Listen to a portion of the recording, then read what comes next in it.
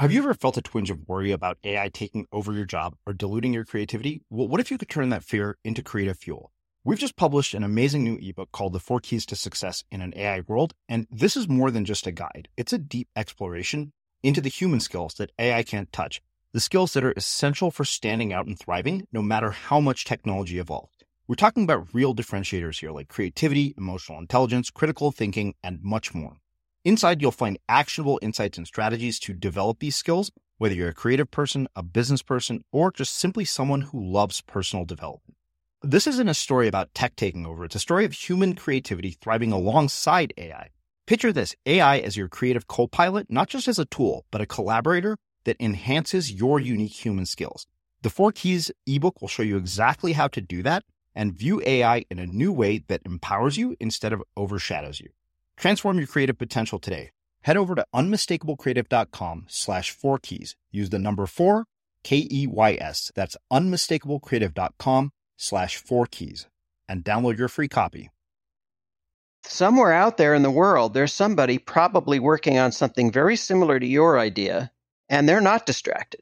And I think they're going to get farther. Your idea might die, a short, slow death or a long, quick one, and theirs might succeed just because they're really engaged with it.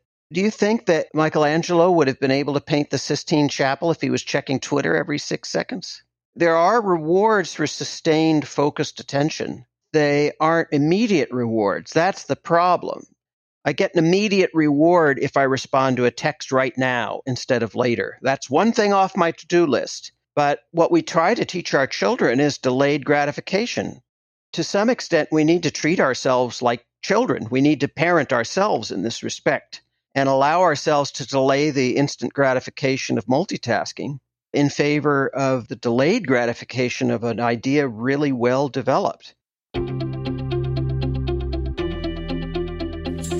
I'm Srini Rao, and this is the Unmistakable Creative Podcast, where you get a window into the stories and insights of the most innovative and creative minds who've started movements, built thriving businesses, written best-selling books, and created insanely interesting art. For more, check out our 500-episode archive at unmistakablecreative.com. Doing creative work can be kind of lonely, and that's why we built the Unmistakable Listener Tribe. The tribe is a community for professionals to connect and support each other. Everything is designed to help you grow your business and share what's working and what isn't. And that's true whether you're a business owner or an artist. You'll get access to feedback, live conversations with guests, and so much more. By joining the tribe, you become part of a community of creators who all support each other, and it's completely free. Hopefully I'll see you there. Visit unmistakablecreative.com/tribe to join. Again, that's unmistakablecreative.com/tribe. Daniel, welcome to the Unmistakable Creative. Thanks so much for taking the time to join us. Thanks for having me. It is my pleasure to have you here. You have been on my list of people that I've wanted to talk to for quite some time. As I was saying before we hit record here, your book, The Organized Mind, had a profound impact and influence on the way that I have gone about organizing my creative work, and it's something that I reference constantly. But before we get into all of your work, I would like to start asking you, what is one of the most important things that you've learned from one or both of your parents while growing up that influenced and shaped who you've become and what you've ended up doing with your life? What a great question. My father taught me to be flexible, and it's a lesson I had to learn over and over again.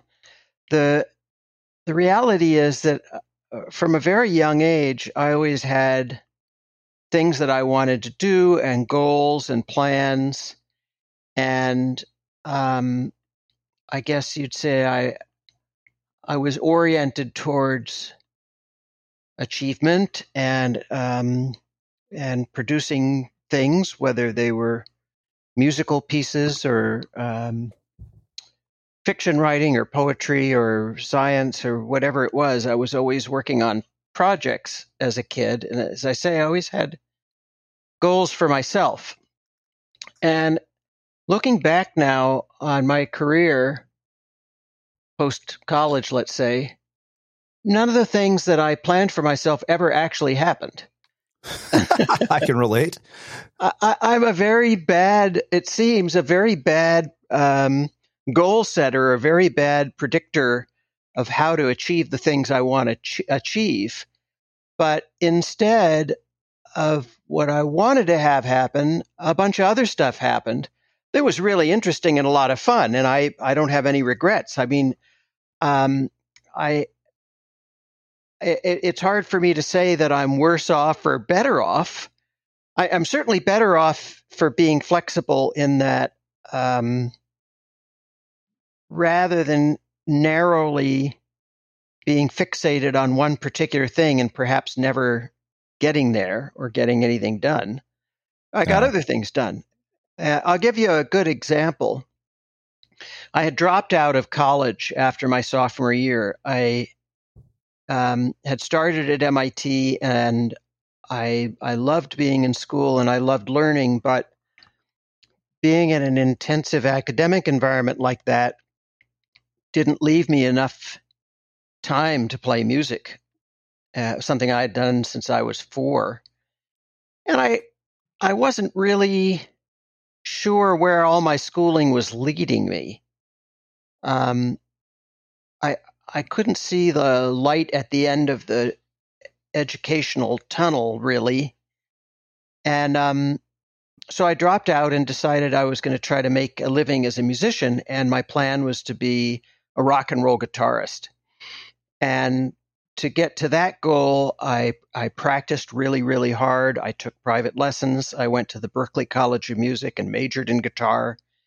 And then when I left Berklee, I joined a succession of bands, trying to find my way. And at the very first instance of all this, having worked so hard at becoming a rock and roll lead guitarist,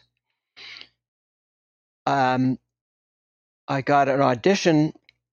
I saw an ad in a newspaper in San Francisco. There was a big music scene going on in San Francisco in the early 80s. It was very exciting, more so perhaps than in Los Angeles.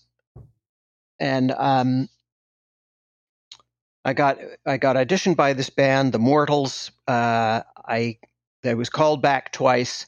And after the third audition, they offered me a position in the band, but not as the lead guitarist.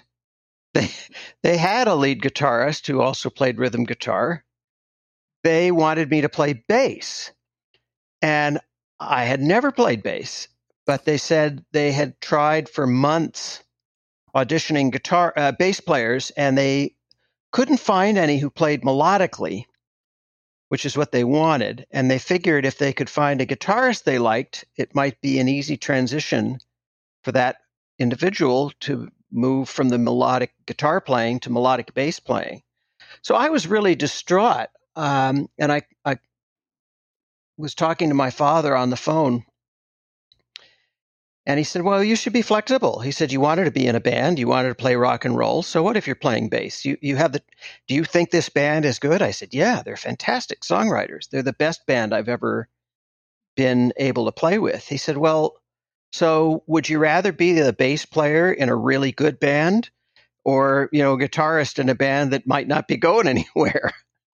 And from there, dozens and dozens of times, I would find that what I had set my eye on didn't happen. In science, I was going to study visual perception. Music cognition came up as an opportunity instead.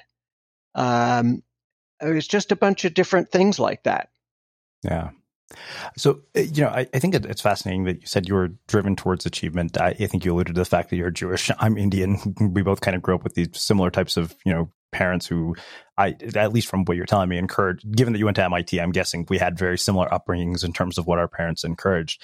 And we live in an incredibly achievement-oriented culture today. I was talking to my roommate yesterday who's about 10 years younger than me. And I was telling him, I said, dude, you realize at age 30, you've done far more than most people have done by 30, and you feel like you're not where you want to be. And I said, that's largely because you have a reference group of, entrepreneurs and, 20-somethings who do far more than the average person. There's something you say in the book, later on in the book, where you say it's important to disconnect one's sense of self-worth from the outcome of a task. Self-confidence entails accepting that you might fail early on and that it's okay, and it's all part of the process. And yet, I think in so many ways, that's one of those things that's easy to say and hard to do. How do people disconnect their sense of self-worth from the outcome of a task? I mean, you get into MIT, clearly you accomplished an impressive goal or a difficult goal. Yeah, self-worth is a funny thing. The roots of it are, of course, in your upbringing and in family expectations and how you respond to those. Do you rebel against them? Do you try to please your parents? Do you carry around with you, even if you're rebelling, this sense that you need to be doing things a certain way? It's why we see from many families, people have difficulty marrying outside their religion or their culture. If the culture frowns on that, other cultures embrace it. And I mean both macro culture and microculture. It could just be the culture of your family within their religion or cultural origins that encourages or discourages so-called intermarriage. It's funny you mentioned this because I have a friend who's a very successful Hollywood screenwriter, and we spent a couple of hours together yesterday on Melrose having coffee at a nice cafe we like called the Earth Cafe. I've been there. There you go. And, this guy has won Emmys, and he's written for a number of top 10 and number one television comedies. But he was complaining that so much of what he writes doesn't actually get done or made. And, we had talked about the process. Well, when you're writing a script, I said, you don't mind that you might write a page and throw it away or a sentence and throw it away. So what's the difference if you write an entire script and it doesn't get made? It's all part of the process. Enough of your stuff gets made that you can make a living and feel some pleasure. But, it's a glass 9/10 empty or 1/10 full kind of a thing. Certainly as a writer and as a scientist, I can attest that the vast majority of things I write, the vast majority of experiments I do don't work out. But it took years for me to get to the point where I realized it was okay. And part of that came from an unlikely source, perhaps. I have a friend named Julia Fordham, singer from England, wonderful singer-songwriter, who got me a book called The Artist's Way, Julia Cameron. Yeah. And that book encourages you to just scribble and every day sit down and just write nonsense to silence your inner critic and just let it happen and let it come out. And it's very freeing. And we now have some neuroscientific evidence that backs this up. My colleague Charles Lim, when he was at Johns Hopkins, he's now at UCSF, conducted a really profound study in which he asked jazz musicians to improvise in a brain scanner. Now, you think about jazz improvisation, you think, well, that's really hard. What's going to happen when I put them in a brain scanner and they've got to improvise to a song they've never heard before on this little keyboard they've got in there in the scanner? Well, I imagine a bunch of parts of the brain are going to be working really hard, and there's going to be a lot of neural activity that we haven't seen in other tasks. But he found the opposite. The most profound thing was that an entire region of the brain shut down while they were improvising. And it's a structure in the prefrontal cortex that's associated with your inner critic. Wow. Jewelry isn't a gift you give just once. It's a way to remind your loved one of a beautiful moment every time they see it. Blue Nile can help you find the gift that says how you feel and says it beautifully, with expert guidance and a wide assortment of jewelry of the highest quality at the best price. Go to BlueNile.com and experience the convenience of shopping Blue Nile, the original online jeweler since 1999. That's BlueNile.com to find the perfect jewelry gift for any occasion. BlueNile.com. Hold up. What was that? Boring. No flavor. That was as bad as those leftovers you ate all week. Keke Palmer here. And it's time to say hello to something fresh and guilt-free. Hello Fresh. Jazz up dinner with pecan-crusted chicken or garlic butter shrimp scampi. Now that's music to my mouth. Hello Fresh. Let's get this dinner party started. Discover all the delicious possibilities at HelloFresh.com. Many of us have those stubborn pounds that seem impossible to lose, no matter how good we eat or how hard we work out. My solution is PlushCare. PlushCare is a leading telehealth provider with doctors who are there for you day and night to partner with you in your weight loss journey. They can prescribe FDA-approved weight loss medications like Wegovy and Zepbound for those who qualify. Plus, they accept most insurance plans. To get started, visit plushcare.com/weightloss. That's plushcare.com/weightloss. I'm Sandra, and I'm just the professional your small business was looking for. But you didn't hire me because you didn't use LinkedIn Jobs. LinkedIn has professionals you can't find anywhere else, including those who aren't actively looking for a new job, but might be open to the perfect role, like me. In a given month, over 70% of LinkedIn users don't visit other leading job sites. So if you're not looking on LinkedIn, you'll miss out on great candidates like Sandra. Start hiring professionals like a professional. Post your free job on linkedin.com/people today. One size fits all seems like a good idea for clothes until you try them on. Same goes for healthcare. That's why United Healthcare offers flexible, budget-friendly coverage for medical, vision, dental, and more. Learn more at UH1.com. As creators, we're always on the move. Whether it's a live podcast event, a pop-up shop, or a workshop, we're constantly interacting with community, and that's where Tap to Pay on iPhone and Stripe comes in. Imagine this. You're at a live event, a listener loves your merch, or a participant wants to sign up for your course on the spot. With Tap to Pay on iPhone and Stripe, you can accept their payments right there and then, right from your iPhone, so there's no extra hardware or no delays. Total game changer. It's not just for creators. Any business owner can do this. It's about making transactions smoother and much more personal, growing your business in your way. We've been using Stripe for our products and courses for a long time, and now with Tap to Pay on iPhone, you can take your business to the next level too. So visit stripe.com/tapiphone to learn more. Remember, folks, with Tap to Pay on iPhone and Stripe, your business is always at your fingertips.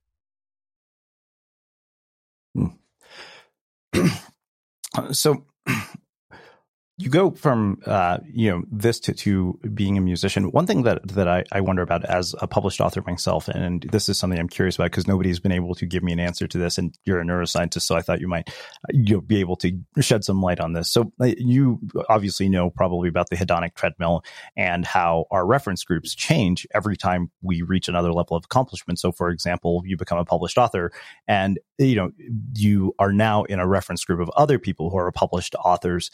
In my case, I remember I was published by Penguin Portfolio. And before that, I thought, oh, this is the greatest thing ever. And now when your peers are people like Seth Godin and Simon Sinek, you can't help but think, oh, I'm the redheaded stepchild of Penguin Portfolio, because these people have sold far more books. And I remember, I think it was my friend Naval Ravikant, he said, you go to San Francisco, he said, if you have like $10 million, you feel poor because your neighbor has $100 million. Is there any way to mitigate that? There is. Or get off the hedonic treadmill? There is. And so what we're talking here is partly leverages your previous question, which about self-confidence and such. I think at some point when you've had a certain amount of accomplishment that's recognized, at least by peers, if you've had a certain amount of accomplishment that's recognized by people you respect, you may still be on some sort of hedonic treadmill, like my friend the comedy writer is, where he wants more. You want more. I want more. But it's mitigated by to some degree by the fact that, I've got some validation. I'm not delusional.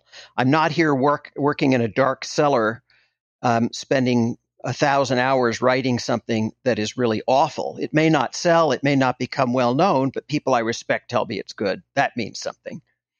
And then social comparison theory is at work here because we are, from a neuroevolutionary standpoint, we're a social species. We're primates. We evolved to live in groups, and we find ourselves wanting to keep up with the Joneses. And it's really interesting if you, as you say, no matter what group you're in, there's always somebody who's better than you in some dimension. You can be the richest man in the world, but then you look around and you see, there's other people who are not as rich as me, but they enjoy some prestige or that I don't, or they are more admired, or whatever it is that is the currency at that point. They have more Picassos than I do, and I think that the solution to all of this is to adopt a principle that was popularized by a great cognitive psychologist and economist, Herb Simon, Nobel Prize winner. And I write about it in The Organized Mind. And this is the principle of satisficing, which is just be satisfied with what you have. And I mean, it sounds simple. To borrow from something you had said earlier, it can be difficult to put into practice. But truly, if you allow yourself to go into an exercise of gratitude, to just take a deep breath and look around you and meditate on what you have, and not focus on what you don't have, that helps a lot. Satisficing is, I don't have the best car, but my car is good enough. Or I don't have a car at all. Public transportation is good enough. Satisficing is a kind of a mindset. I went to visit the Dalai Lama a couple of years ago. He invited me to visit him in his compound in the Himalayas as I was preparing the Successful Aging book. When we met, he was 84. He had just published his 125th book. So, for a writer like you or like me, you're thinking 125, and they're all good. And how lazy are we? He writes them faster than I can read them. But, he again reinforced this idea of gratitude. He spends a couple of hours a day just trying to meditate on gratitude. And he's a very happy guy. And every time you see a picture of him or you hear him speak or, see a video, he's laughing. He's very happy. He's happy because he has what he has and he appreciates what he has. He strives for things like, understanding and peace and more spiritual things than anything else. Yeah. Wow. Yeah. I mean, I think to me, it's been this constant sort of never-ending quest to find a balance between both fulfillment and ambition, which is to be satisfied, like you said, with the things that you have, but be ambitious enough to get the things that you want without constantly thinking you don't have enough.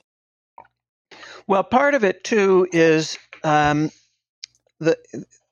guess the things you want could be divided into different categories. There's material things, better car, bigger house, nicer watch, whatever it is that people covet, right? Oh, there's this guitar that I really, really want, and it's so expensive, and so-and-so has it. How come I don't have it? So you got this materialism thing, but then you've got this other thing, which is, what I want is to publish another book.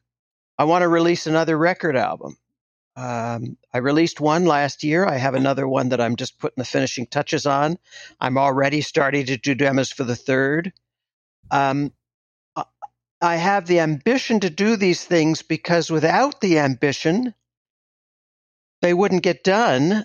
And I want to do them. I mean, I certainly know a lot of great musicians who write songs and never release them. And of course, there are great writers who write and never release it. Emily Dickinson being sort of the poster child for that.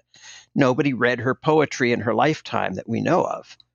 Or if they did, a few people. She was not widely known. It seemed to satisfy her just to write it. But she still wrote it. So this other category is, okay, am I going to do it? Am I going to work towards this ambition because it pleases me and it's fulfilling to me? And then the almost orthogonal separate issue is, am I going to try to get other people to engage with it? And to some extent, that engagement is out of your control and my control. You and I release books. We're both with Penguin. Penguin has books that will do better than ours and books that won't do as well as ours. And they work hard to promote the book, which really isn't, I don't think of it as hyping the book. They just try to let people become aware of it. But then it's up to the buying public whether they want it or not. You and I can talk about our work all we want. Yeah. That doesn't make people buy it. And if they buy it, it doesn't make them read it. And if they read it, it doesn't make them like it. Yep. I love that. That's such a great way of explaining the entire book. I think that's true for any, creative piece of work. I always say that, jokingly say Waterworld is the worst movie ever made, but that doesn't mean Kevin Costner stopped acting because I think the movie sucks. Yeah. Or Ishtar. Yeah. Well, I want to go back to music in particular, because like I said, this is something we both have in common. I played a musical instrument, and to this day, the benefits of that have made their way into my working life, even though I quit a long time ago. And what I'm curious about, one, there's a couple of questions come from this. How old were you when you started playing? What prompted your interest in music? What did your parents discourage and encourage? And then what are the cognitive benefits of learning how to play a musical instrument? Like, what impact does it have in other areas of our lives? I remember sitting at the piano at age 4 and kind of plinking around. I don't have much memory between ages 4 and 8, which I've come to believe is normal. I mean, between 0 and 8, really, just isolated memories. And those might be false memories, we're now told by the memory experts. They're images that we have based on photographs or family members telling us what we did. They're rarely actual, real memories. In the way that you have memories when you're older. But I do remember that at 8, I have a clear memory of being in a small, rural, Northern California town, an unincorporated town, but that had a good school district during the heyday of the Pat Brown governorship, when the public schools were very well funded. And this tiny little school district had a room full of musical instruments and a dedicated music teacher who would go around to the 3 elementary schools in the district, quite far apart. He had a lot of driving to do, but his job was to teach music to elementary school kids. And, he came into our classroom when I was 8, and he made an announcement. He said, anybody who wants to play in the band, get your parents' permission. And we have instruments. You can play whatever one you want. And a bunch of us did. And I went to the band room and took home a clarinet, because my father had played the clarinet, and just seemed, okay, what instrument am I going to play? I didn't know. But that really changed things, because I had private lessons with him. I practiced at home. By the time I was 12, he had put together a jazz band, and he needed some saxophone players. So he switched some of the clarinet players to saxophone, and he switched some of the tuba players to trombone and all this kind of thing. And we played out in public in this small little town. And so from there, I was off and running. I just I loved music. It made sense to me. It brought me great pleasure. It gave me a feeling of agency in the world. I can do something that's tangible. And my parents, I think, my father, although he'd played the clarinet, he's not particularly musical. He hasn't been interested in music most of his life. My mother played the piano quite well, and she still does. She's 86. She's still playing Chopin and Rachmaninoff, and wow, plays all kinds of stuff I can't play. She was very well trained on the piano. Yeah. Their attitude and the attitude of their parents, the grandparents, in a Jewish family, the grandparents had an outsized role in the ethos of the kids. And the grandparents and my parents just sort of thought, this is okay. If little Danny wants to play an instrument, that's fine. But so long as he doesn't spend too much time on it, because it's not an important thing to do. It's like playing youth basketball or something. It's something kids do, but at some point you grow out of it.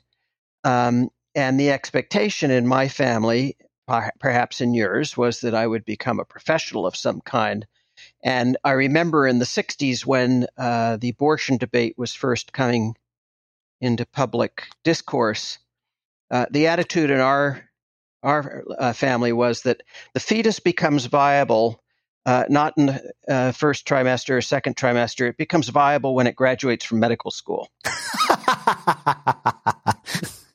Before that, you can kill it with impunity.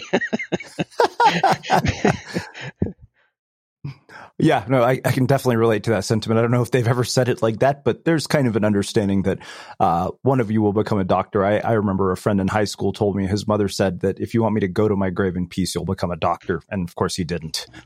There's a famous joke about the first Jewish president of the United States, and it's one of these long, drawn-out Shaggy Dog stories that has a lot of fun along the way, in the way that a Norm Macdonald story can. But the punchline basically is the president's mother is sitting at the inauguration in the front row next to a member of the Supreme Court, and he's about to take the oath of office.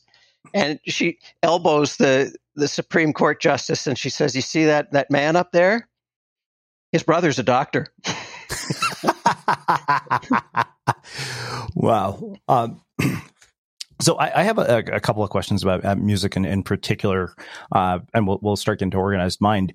So, like yourself, I had this very positive musical experience where a band director basically told me the day I picked up the tuba that I would make all-state band. And to this day, I have no idea why he said that, because most kids who are learning instruments sound like they're sacrificing animals. And much to the dismay of my family, I chose the loudest possible instrument that I could.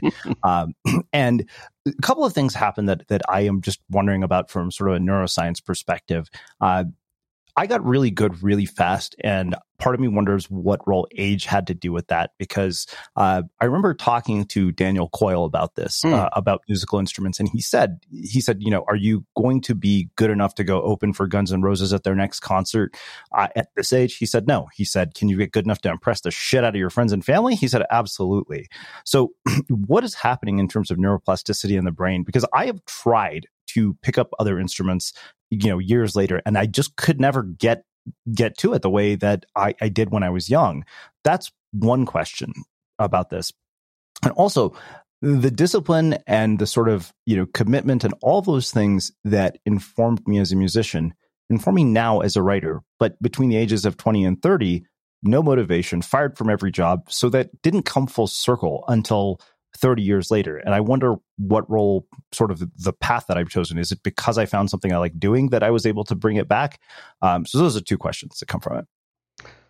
Well, the neuroplasticity one is more straightforward. In that the primary mission of the brain in the first 10 years of life is to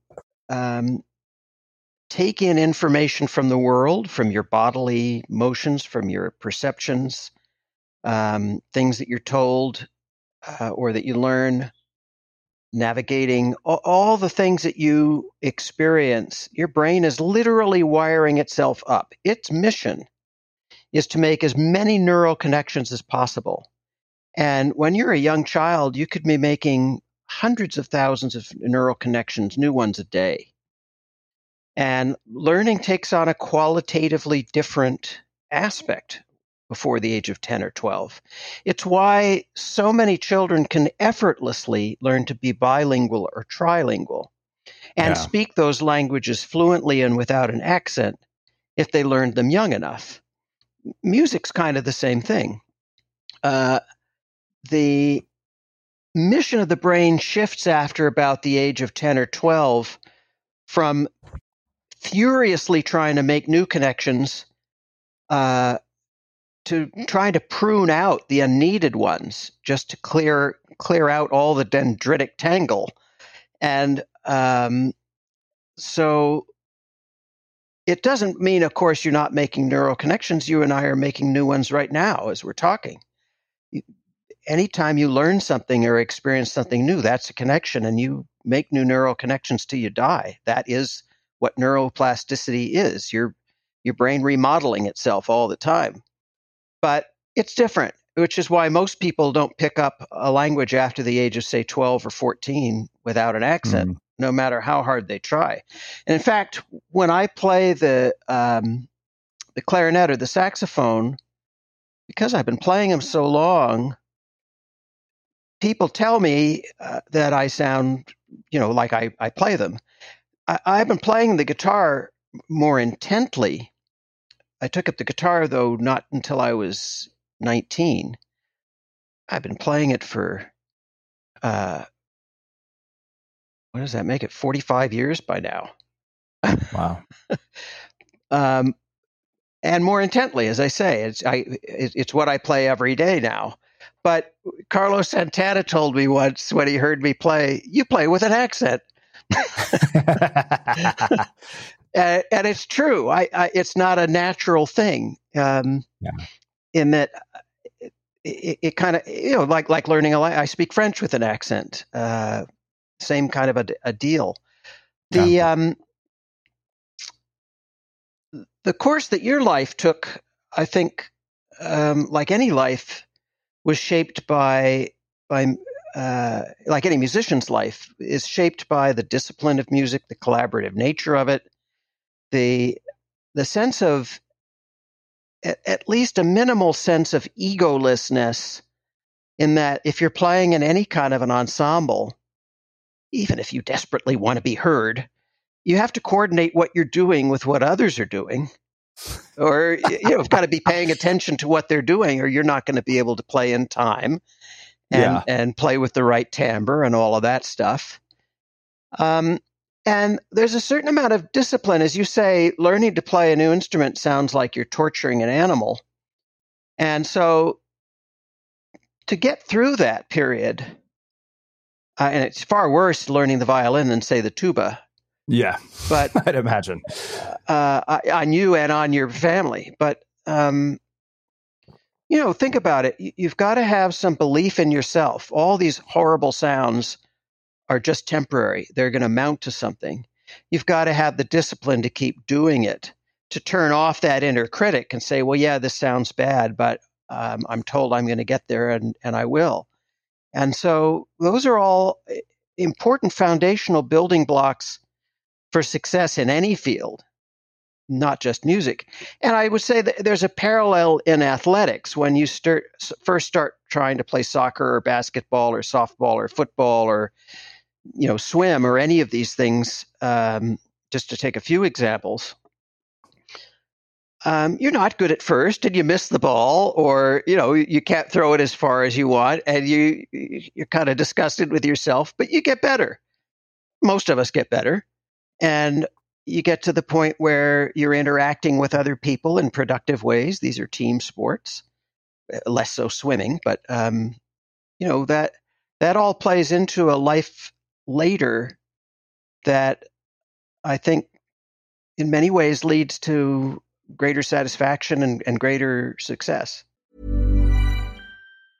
Jewelry isn't a gift you give just once. It's a way to remind your loved one of a beautiful moment every time they see it. Blue Nile can help you find the gift that says how you feel and says it beautifully, with expert guidance and a wide assortment of jewelry of the highest quality at the best price. Go to BlueNile.com and experience the convenience of shopping Blue Nile, the original online jeweler since 1999. That's BlueNile.com to find the perfect jewelry gift for any occasion. BlueNile.com. Ever catch yourself eating the same flavorless dinner 3 days in a row? Dreaming of something better? Well, HelloFresh is your guilt-free dream come true, baby. It's me, Keke Palmer. Let's wake up those taste buds with hot, juicy pecan-crusted chicken or garlic butter shrimp scampi. Hello Fresh. Stop dreaming of all the delicious possibilities and dig in at HelloFresh.com. Let's get this dinner party started. Hey, it's Ryan Reynolds, and I'm here with Keith, co-star of my upcoming film, If, only in theaters May 17th. Do you want to tell people the big news? All right, I'll do it. Sign up now and you'll get unlimited for $15 a month and 6 months of Paramount Plus Essential Plan on us. MintMobile.com/switch. Upfront payment of $45 equivalent to $15 per month. Unlimited over 40 gigabytes per month. Face lower speeds. Videos at 480p. Active Mint customers by 531.24 get 6 months of Paramount Plus Essential Plan. Auto renews after 6 months. Offer ends May 31st, 2024. Separate Paramount Plus registration required. Terms and conditions apply if rated PG. Many of us have those stubborn pounds that seem impossible to lose, no matter how good we eat or how hard we work out. My solution is PlushCare. PlushCare is a leading telehealth provider with doctors who are there for you day and night to partner with you in your weight loss journey. They can prescribe FDA-approved weight loss medications like Wegovy and Zepbound for those who qualify. Plus, they accept most insurance plans. To get started, visit plushcare.com/weightloss. That's plushcare.com/weightloss. Wow. Nice. Yeah. What you're hearing are the sounds of people everywhere putting on Bombas socks, underwear, and T-shirts made from absurdly soft materials that feel like plush clouds. Yeah, that plush. And the best part? For every item you purchase, Bombas donates another to someone facing homelessness. Bombas. Big comfort for everyone. Go to bombas.com/ACAST and use code ACAST for 20% off your first purchase. That's bombas.com/ACAST. Code ACAST. As creators, we're always on the move. Whether it's a live podcast event, a pop-up shop, or a workshop, we're constantly interacting with community, and that's where Tap to Pay on iPhone and Stripe comes in. Imagine this. You're at a live event, a listener loves your merch, or a participant wants to sign up for your course on the spot. With Tap to Pay on iPhone and Stripe, you can accept their payments right there and then, right from your iPhone, so there's no extra hardware or no delays. Total game changer. It's not just for creators. Any business owner can do this. It's about making transactions smoother and much more personal, growing your business in your way.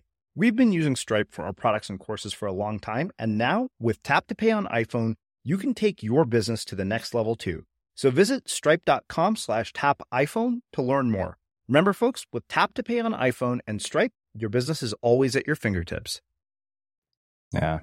Well, it's funny when you said the word egolessness, I couldn't help but laugh because my high school band director used to tell people, he said, yes, Srini is a tuba player, but he was a trumpet player in a past life because his ego is so damn big.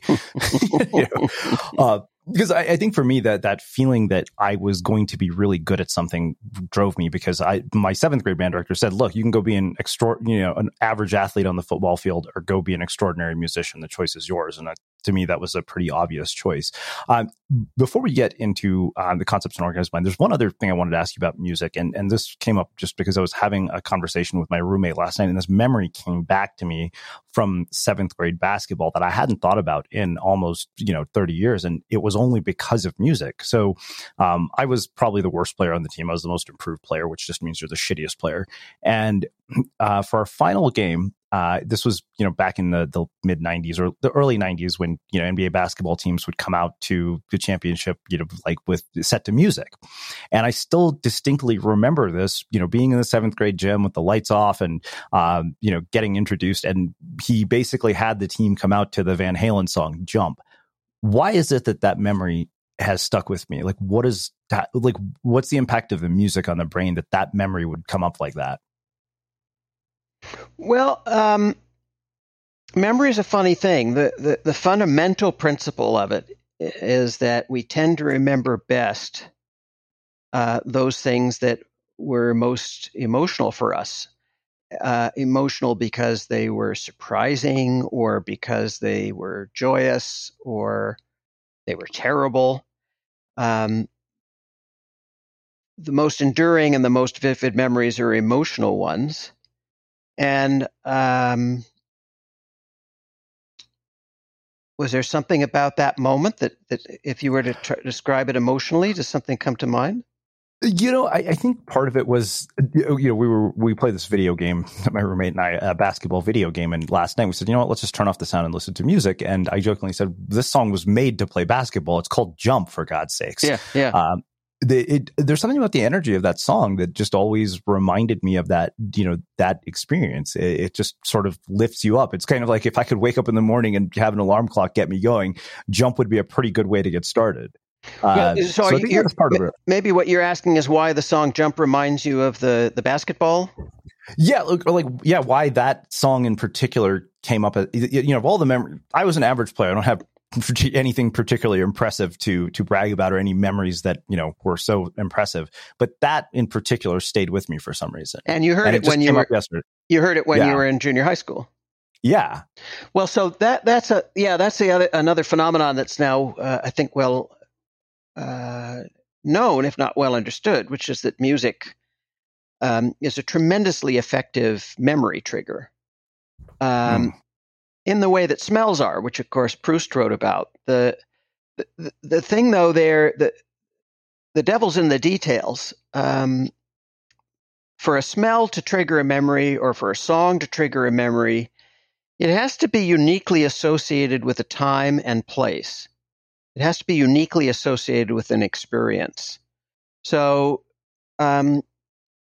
although you've probably heard Jump many times since you were on the basketball team, the first or most emotionally laden time that you heard it was then, or maybe you heard it a lot then, and it was sort of the song of that season. Mm-hmm. And so, there are certain songs that'll come on the Sirius XM 60s channel that I haven't heard since I was 12, and I'm immediately back in my 6th grade classroom or playing basketball with the little youth league team, because that song is attached to my memories of that time and place. It wouldn't work so much for the song Happy Birthday, which I've heard thousands of times in thousands of different contexts.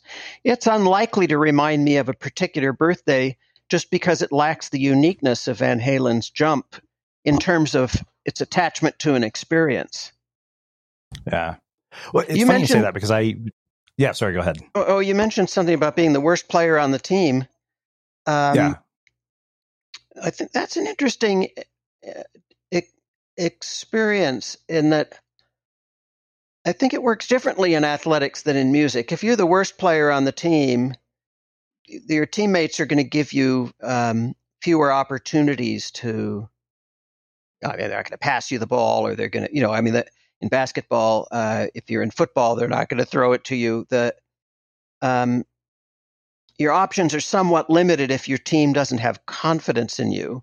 Although, even if you're the worst player on the team, you might be good enough in the position and function you're serving that it's still good for them to have you there. But music seems to function very differently. When I first started playing live with that band, The Mortals, and then from then on, I made a pact with myself. I would never appear on a stage as a musician unless I was the worst musician on the stage. And I've never been disappointed. If I'm the worst musician on the stage, I'm going to be learning from other people there, and they're going to pull me up. And I've been lucky to play with musicians who are very generous, and they still throw me the musical ball, in part because they have to in a small group, in a quartet or a 6-piece. Everybody's got to do what they're doing or the song doesn't work. But people like David Byrne and Roseanne Cash and Sting and Victor Wooten have very generously, not just let me play with them, but they seem to enjoy it. And I'm definitely the worst musician there, but it almost doesn't matter. It's like if you're talking to somebody who doesn't have the linguistic facility you do, but they're expressing their ideas in a heartfelt way. That's what you're interested in. Mm-hmm. Wow. Well, let's shift gears a little bit. How in the world do you go from being a guitarist or a bass player in a band to becoming a neuroscientist who writes a book like The Organized Mind? You turn left at Albuquerque. I was always interested in science. I didn't really go from being a guitarist to a scientist and writer in that those were always part of me. But I mean, the simple answer is I went back to college after having dropped out for nearly 15 years. And I didn't stop playing music and didn't stop producing records. In fact, when I was in graduate school, I produced a Stevie Wonder record, having never really left the business. But it was just getting advice from good mentors, taking their advice seriously, and then just following the path that emerged before me. You know, once I was back as an undergraduate studying neuroscience, I enjoyed the classes. I did the work. Graduate school, I did a bunch of experiments. Some of them panned out, some of them didn't. And I just always consider myself not just the worst musician on a stage, but the stupidest person in a room, whatever the room is, and try to learn from whoever I'm surrounded by, and somehow scaffold from that some kind of thing that I can do. Yeah, I can relate. Well, let's get into this whole idea of the organized mind. As I said, part of the reason that this was such an influential book for me was because just the sheer volume of information that I am dealing with on a daily basis, between talking to people like you, reading books of the people who are guests on the podcast, and reading books that are of personal interest. The sheer volume of information that I'm consuming was so much that I had to find a way to actually make that information useful. And, you start out the book talking about attention, and you say attention is the most essential mental resources for any organization. It determines which aspects of the environment we deal with. And most of the time, various automatic subconscious processes make the correct choice about what gets passed to our conscious awareness. And yet we have so much more competing for our attention today than we did when you wrote this book. Yeah, well, it just gets worse and worse, doesn't it? Yeah. I would say that I've never been as organized as I'd like to be, but I'm more organized than other people. I'm just organized enough.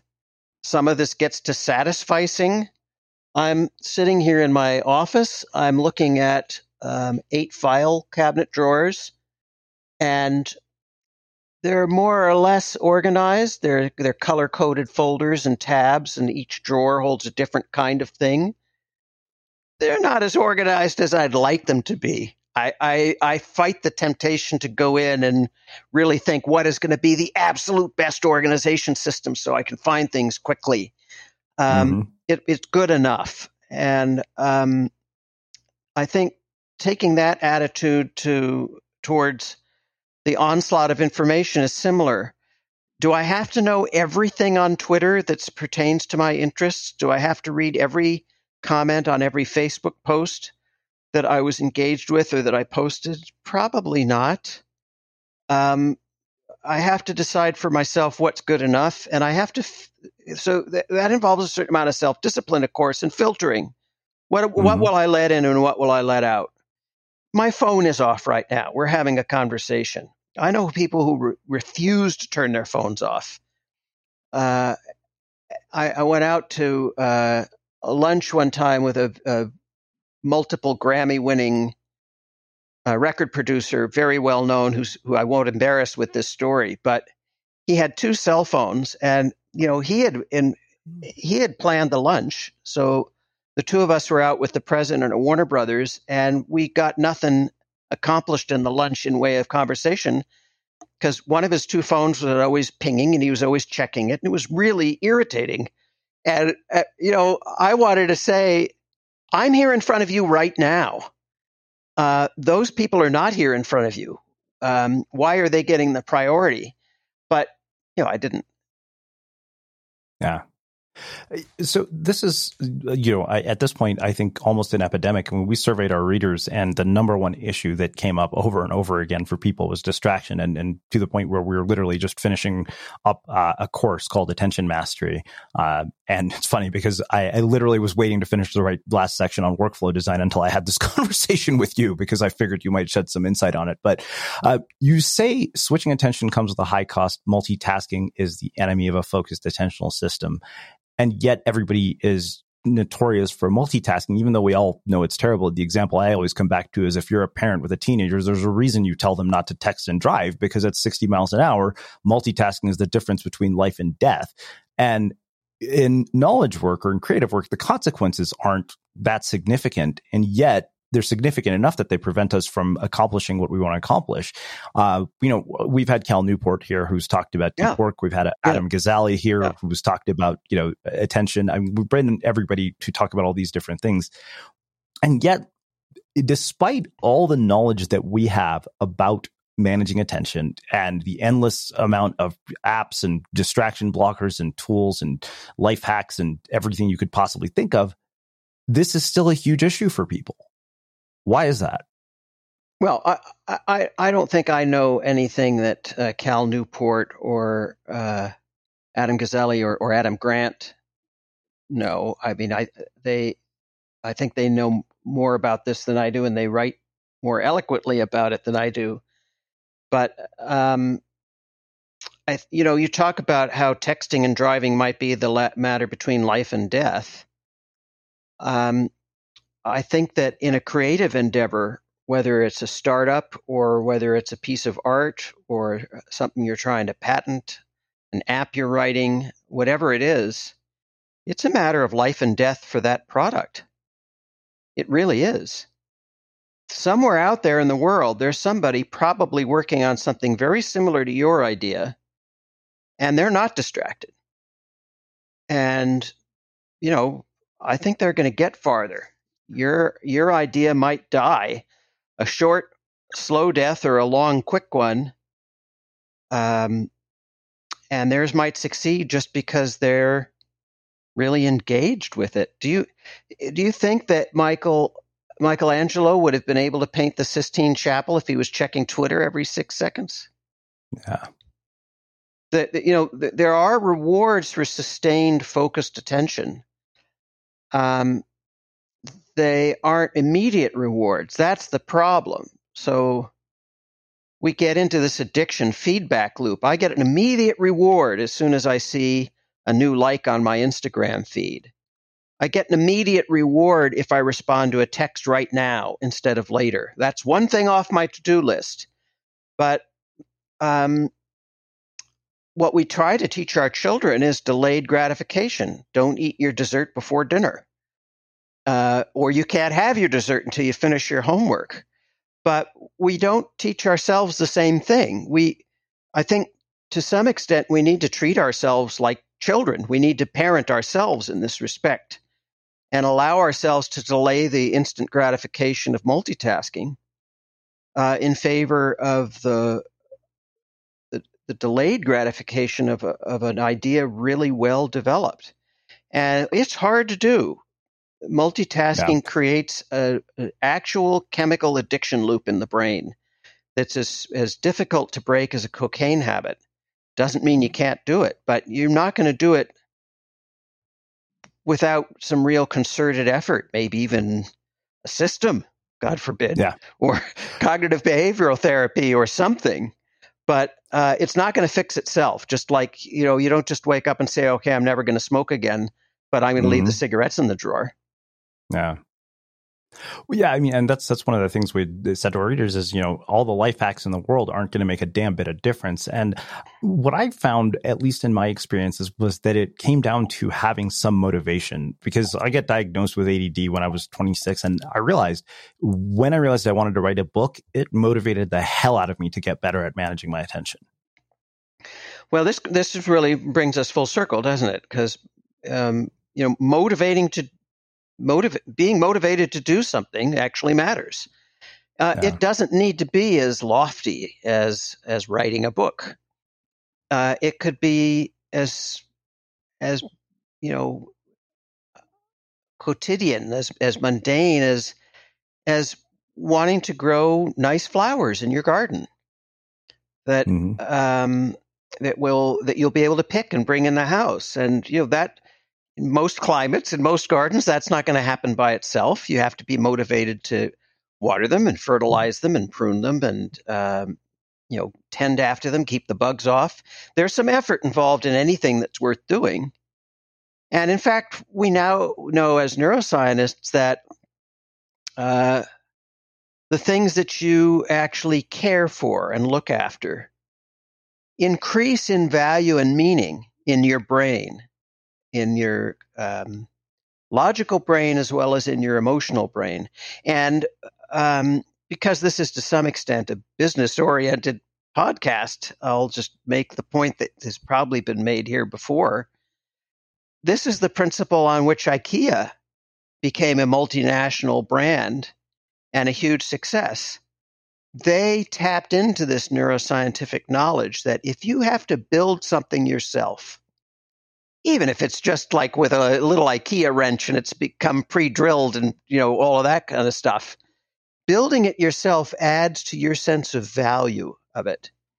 Just like going out into the garden and actually working in it adds to your sense of value, as opposed to, say, the multimillionaire who just pays somebody to do it all and then walks through it once a year or sits on the veranda and kind of feebly enjoys it without any appreciation for what went into it. Completely different experience. Yeah. Well, let's wrap things up by talking about two concepts I think that really were what made this book so impactful for me. And this was externalization and systems. And this one line is one that I quote over and over and over again, because you say, having systems like key hooks, cell phone trays, and a special hook drawer for our sunglasses externalizes the effort so that we don't have to keep everything in our heads. That concept literally changed everything. And I used it to organize digital information. So why is it that externalizing this kind of information is so valuable? And how do we do that when it comes to knowledge work and do it in our digital world as opposed to just in our physical world? Well, so the principle is that you've got a lot of conversations going on in your head all the time and a lot of things to keep track of in this day and age. Most of us do. And so you want to offload stuff out of your brain that doesn't need to be there. We kind of all did this in the smartphone era, right? When I was a kid, if you wanted to call somebody on the phone, a friend of yours, you would memorize their phone number. My best friend in elementary school, Tommy Lott, I would call 376-6719. I remember his phone number. I used to call him a lot. He called me. Back then it was area code 415. Now it would be area code 925. But I've sort of memorized these things. The idea, though, that the cell phone remembers our numbers for us, that frees the mind to focus on other things. If I hear that it's going to rain tomorrow and I take the umbrella out of the closet and I put it on the door handle, I don't have to remember. The environment is reminding me.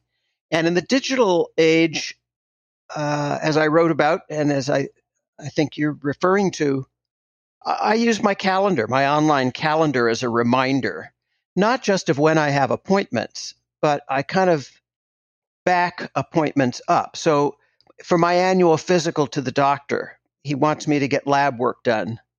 Well, I figure I talk to the lab. It takes them 5 days to process the lab work, and I want him to have it before we meet. And it takes 5 days to get an appointment. So now I've got 2 calendar entries that go with the doctor's appointment. One of them is 5 days ahead of time I need to get the lab work done. So that's a reminder. And the other calendar reminder is 5 days before that, I have to go online and make my appointment so I can get in.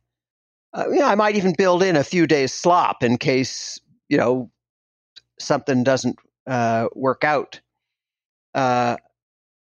And so an extension of that is I've got a book chapter due in a couple of weeks. Well, I block out time in the calendar to work on it. I don't always do that. Sometimes something else came up and I move it around. But it's there in the calendar. I kind of live by the calendar now. I open it up in the morning and the calendar helps me figure out what I need to do. Because for the most part, I've prioritized my to-do list. And so if I've done a good job at that, then by definition, whatever's at the top of the list is the most important thing I should be working on. And because I've externalized all the other stuff, I'm not distracted by it, right? I mean, in the old pre-externalizing days, I'd have 8 projects going on at once. And I'd show up at my desk in the morning or in my music studio and I'd say, well, what am I going to work on now? I don't know. I kind of feel like working on this. And I'd start working on it and I'd think, oh, but, can't forget I need to work on that too. And there's this third thing I should be working on. And all of that distraction draws me out of the focus of the thing in front of me. And I'm kind of haphazardly moving from thing to thing. And then the phone rings and somebody asks me for something, or an email comes in, somebody asks me for something. Now I partition all that. I have a set time of day when I do my email. And if there's stuff in there that needs to get done, I just put that in the priority list. If it's something I can do in a minute, if somebody asks me a quick question and I can respond in a minute or less, I do it. Longer than a minute, it's got to go in the pile. And I've got to be deliberate about it. Mm-hmm. Yeah. So let's talk specifically about analog, because one of the things that you also talk about, you say that one of the biggest surprises I came up on while writing this book was the number of people who carry around a pen and notepads or index cards for taking physical notes. And their insistence is that it is both more efficient and more satisfying than the electronic alternatives now on offer. And you go into the value of writing things down. And it's funny because I start all of my writing in a physical notebook. I read only physical books. And, my friend Ryan Holiday, who has been a guest here, has actually talked about this system that he uses called the note card system, which he learned from Robert Greene, which he attributes to, many of his books being successful, even though there are thousands of note cards that lead to absolutely nothing. And so it didn't surprise me to read that because it's been reflected in my own life. And I found that these tools are distraction free by default. But what is going on here? Because even Ryder Carroll in his book, The Bullet Journal, makes a case for, analog. And he said it's not digital or analog, but both. And what I have found is that in my experience, that writing things down by hand actually helps you get more out of your digital tools. Yeah, writing things down by hand engages a different part of the brain than typing them. And it allows those things to enter your memory system by writing them down, the physical activity of writing. Typing doesn't do that. So doesn't matter whether you print or write longhand, but if you do it that way, it tends to get into the hippocampus or the medial temporal lobe, which is where you want it to go. Otherwise, it might end up at the ventral striatum, which is where you don't want it to go. So if you type something, you may not remember it as well as if you write it down. And I mean, I often do both. I'll write a little note card and then I'll translate it to a calendar entry, but I keep the note card and I double check all of that stuff. So that's the simple answer. And it's too easy if you're a touch typist to kind of zone out while you're typing. If you're writing longhand, you can't really zone out. And this is why, Joni Mitchell, songwriter, she has a typewriter, but she only she rarely uses it. She writes her songs longhand. Paul Simon too, both of them. Yellow legal tabs. Jerry Seinfeld, when he was writing his most popular comedy of all time, up to that point, he and Larry David wrote everything on yellow legal tabs. It's not that they didn't have typewriters or computers or word processors. That's just what works.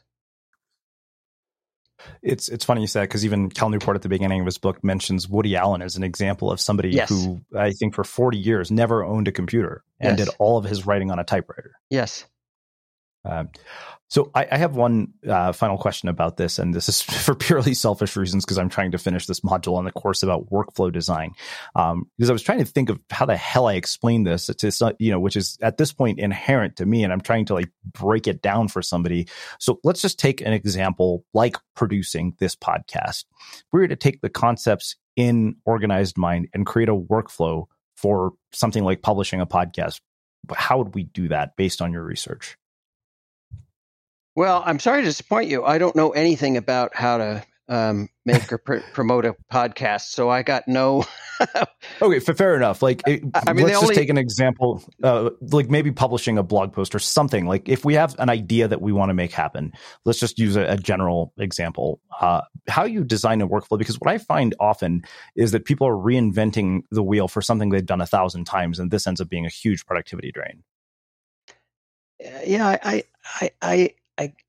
I don't have any insight about that apart from the notion that when you're designing any kind of workflow, what goes down on your note card or your yellow legal tab or however you're keeping track, it needs to be something doable. It needs to be an actionable item. So, the contractor doesn't write down build a house. And the contractor doesn't show up with all of his or her folks at the site and say, "Okay, let's build a house now." You survey the plot, you grade the foundation.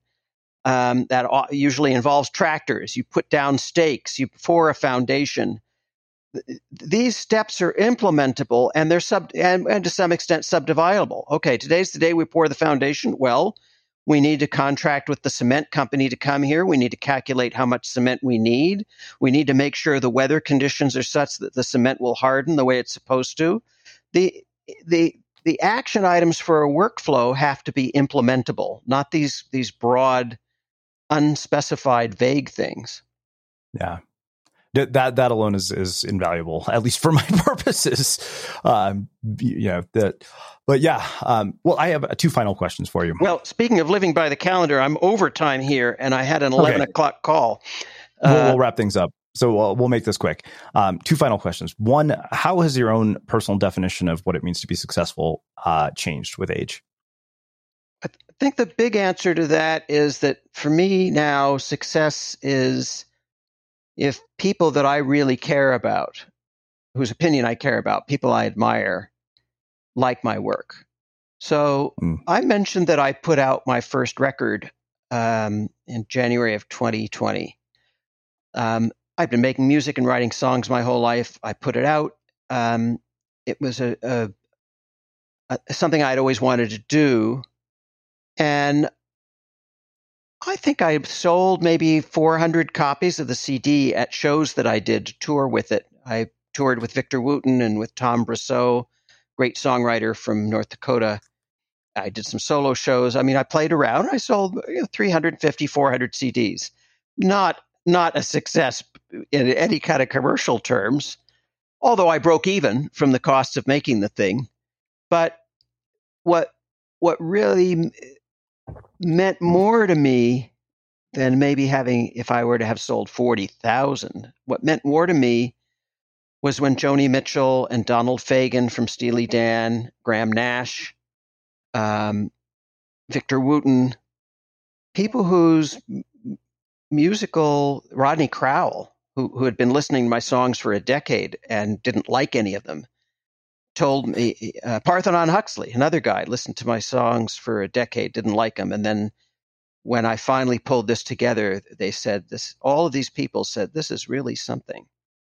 Wow. And that's all I need. The only other experience I had close to that was when I wrote "This Is Your Brain on Music," which actually did sell well. It sold 1 million copies, and much to my surprise, I didn't set out to write a best-selling book. Or even a best-selling book that it was inconceivable to me that it would sell more than a few thousand. But I'm looking at a letter on my wall from George Martin, the producer of the Beatles, telling me how much he enjoyed the book. And, if I had to choose between 1 million sales and a letter from George Martin, I'm happy to have the 1 million sales. They allow me to write other books. They allow me to pay down a little bit of my mortgage. I mean, as you know, book writing isn't a big money maker. Yeah. But no, the letter from George Martin, that's my definition of success. Wow. All right. I know you got to get going, so I will finish with my final question, which is how we finish all of our interviews with the Unmistakable Creative. What do you think it is to make somebody or something unmistakable?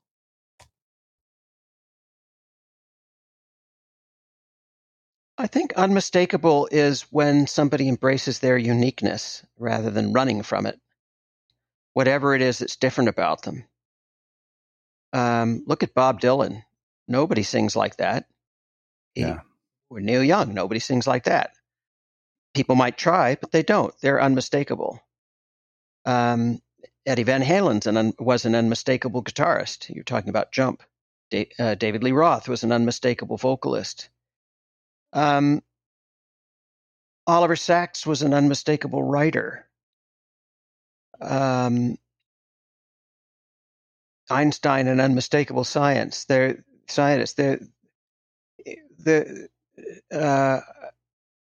Warren Buffett, an unmistakable businessman. Their stamp is their own uniqueness, which is born of their own limitations in every case. Limitations that some of which they tried to overcome successfully, some of which they didn't. And that forms a kind of glue that defines uniqueness, unmistakableness. Amazing. Well, I can't thank you enough for taking the time to join us and share your story and your wisdom and your insights with our listeners. Where can people find out more about you, your work, the books, and everything that you're up to? DanielLevitin.com is a good starting place. I have a page at Patreon where I'm experimenting with a subscription-based model where things that I've written that haven't yet come out, like if I write something for the Wall Street Journal or Rolling Stone, I can make it available to people a few weeks in advance. Or some of the outtakes from stuff that didn't get published because of space constraints, or stuff that never gets published, but still might have some value. So it's patreon.com/Daniel Levitin. Also, putting up rare music stuff there too. Awesome. And for everybody listening, we will wrap the show with that. Thank you for listening to this episode of the Unmistakable Creative Podcast. While you were listening, were there any moments you found fascinating, inspiring, instructive, maybe even heartwarming? Can you think of anyone, a friend or a family member who would appreciate this moment? If so, take a second and share today's episode with that one person, because good ideas and messages are meant to be shared.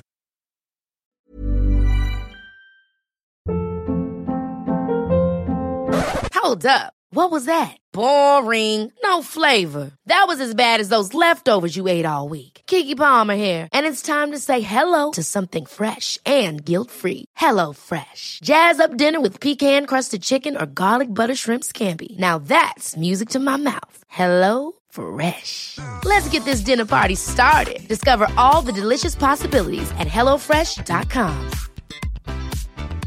Planning for your next trip? Elevate your travel style with Quince. Quince has all the jet-setting essentials you'll want for your next getaway, like European linen, premium luggage options, buttery soft Italian leather bags, and so much more. And is all priced at 50 to 80% less than similar brands. Plus, Quince only works with factories that use safe and ethical manufacturing practices. Pack your bags with high-quality essentials you'll be wearing for vacations to come with Quince. Go to quince.com/pack for free shipping and 365-day returns. Have you ever felt a twinge of worry about AI taking over your job or diluting your creativity? Well, what if you could turn that fear into creative fuel?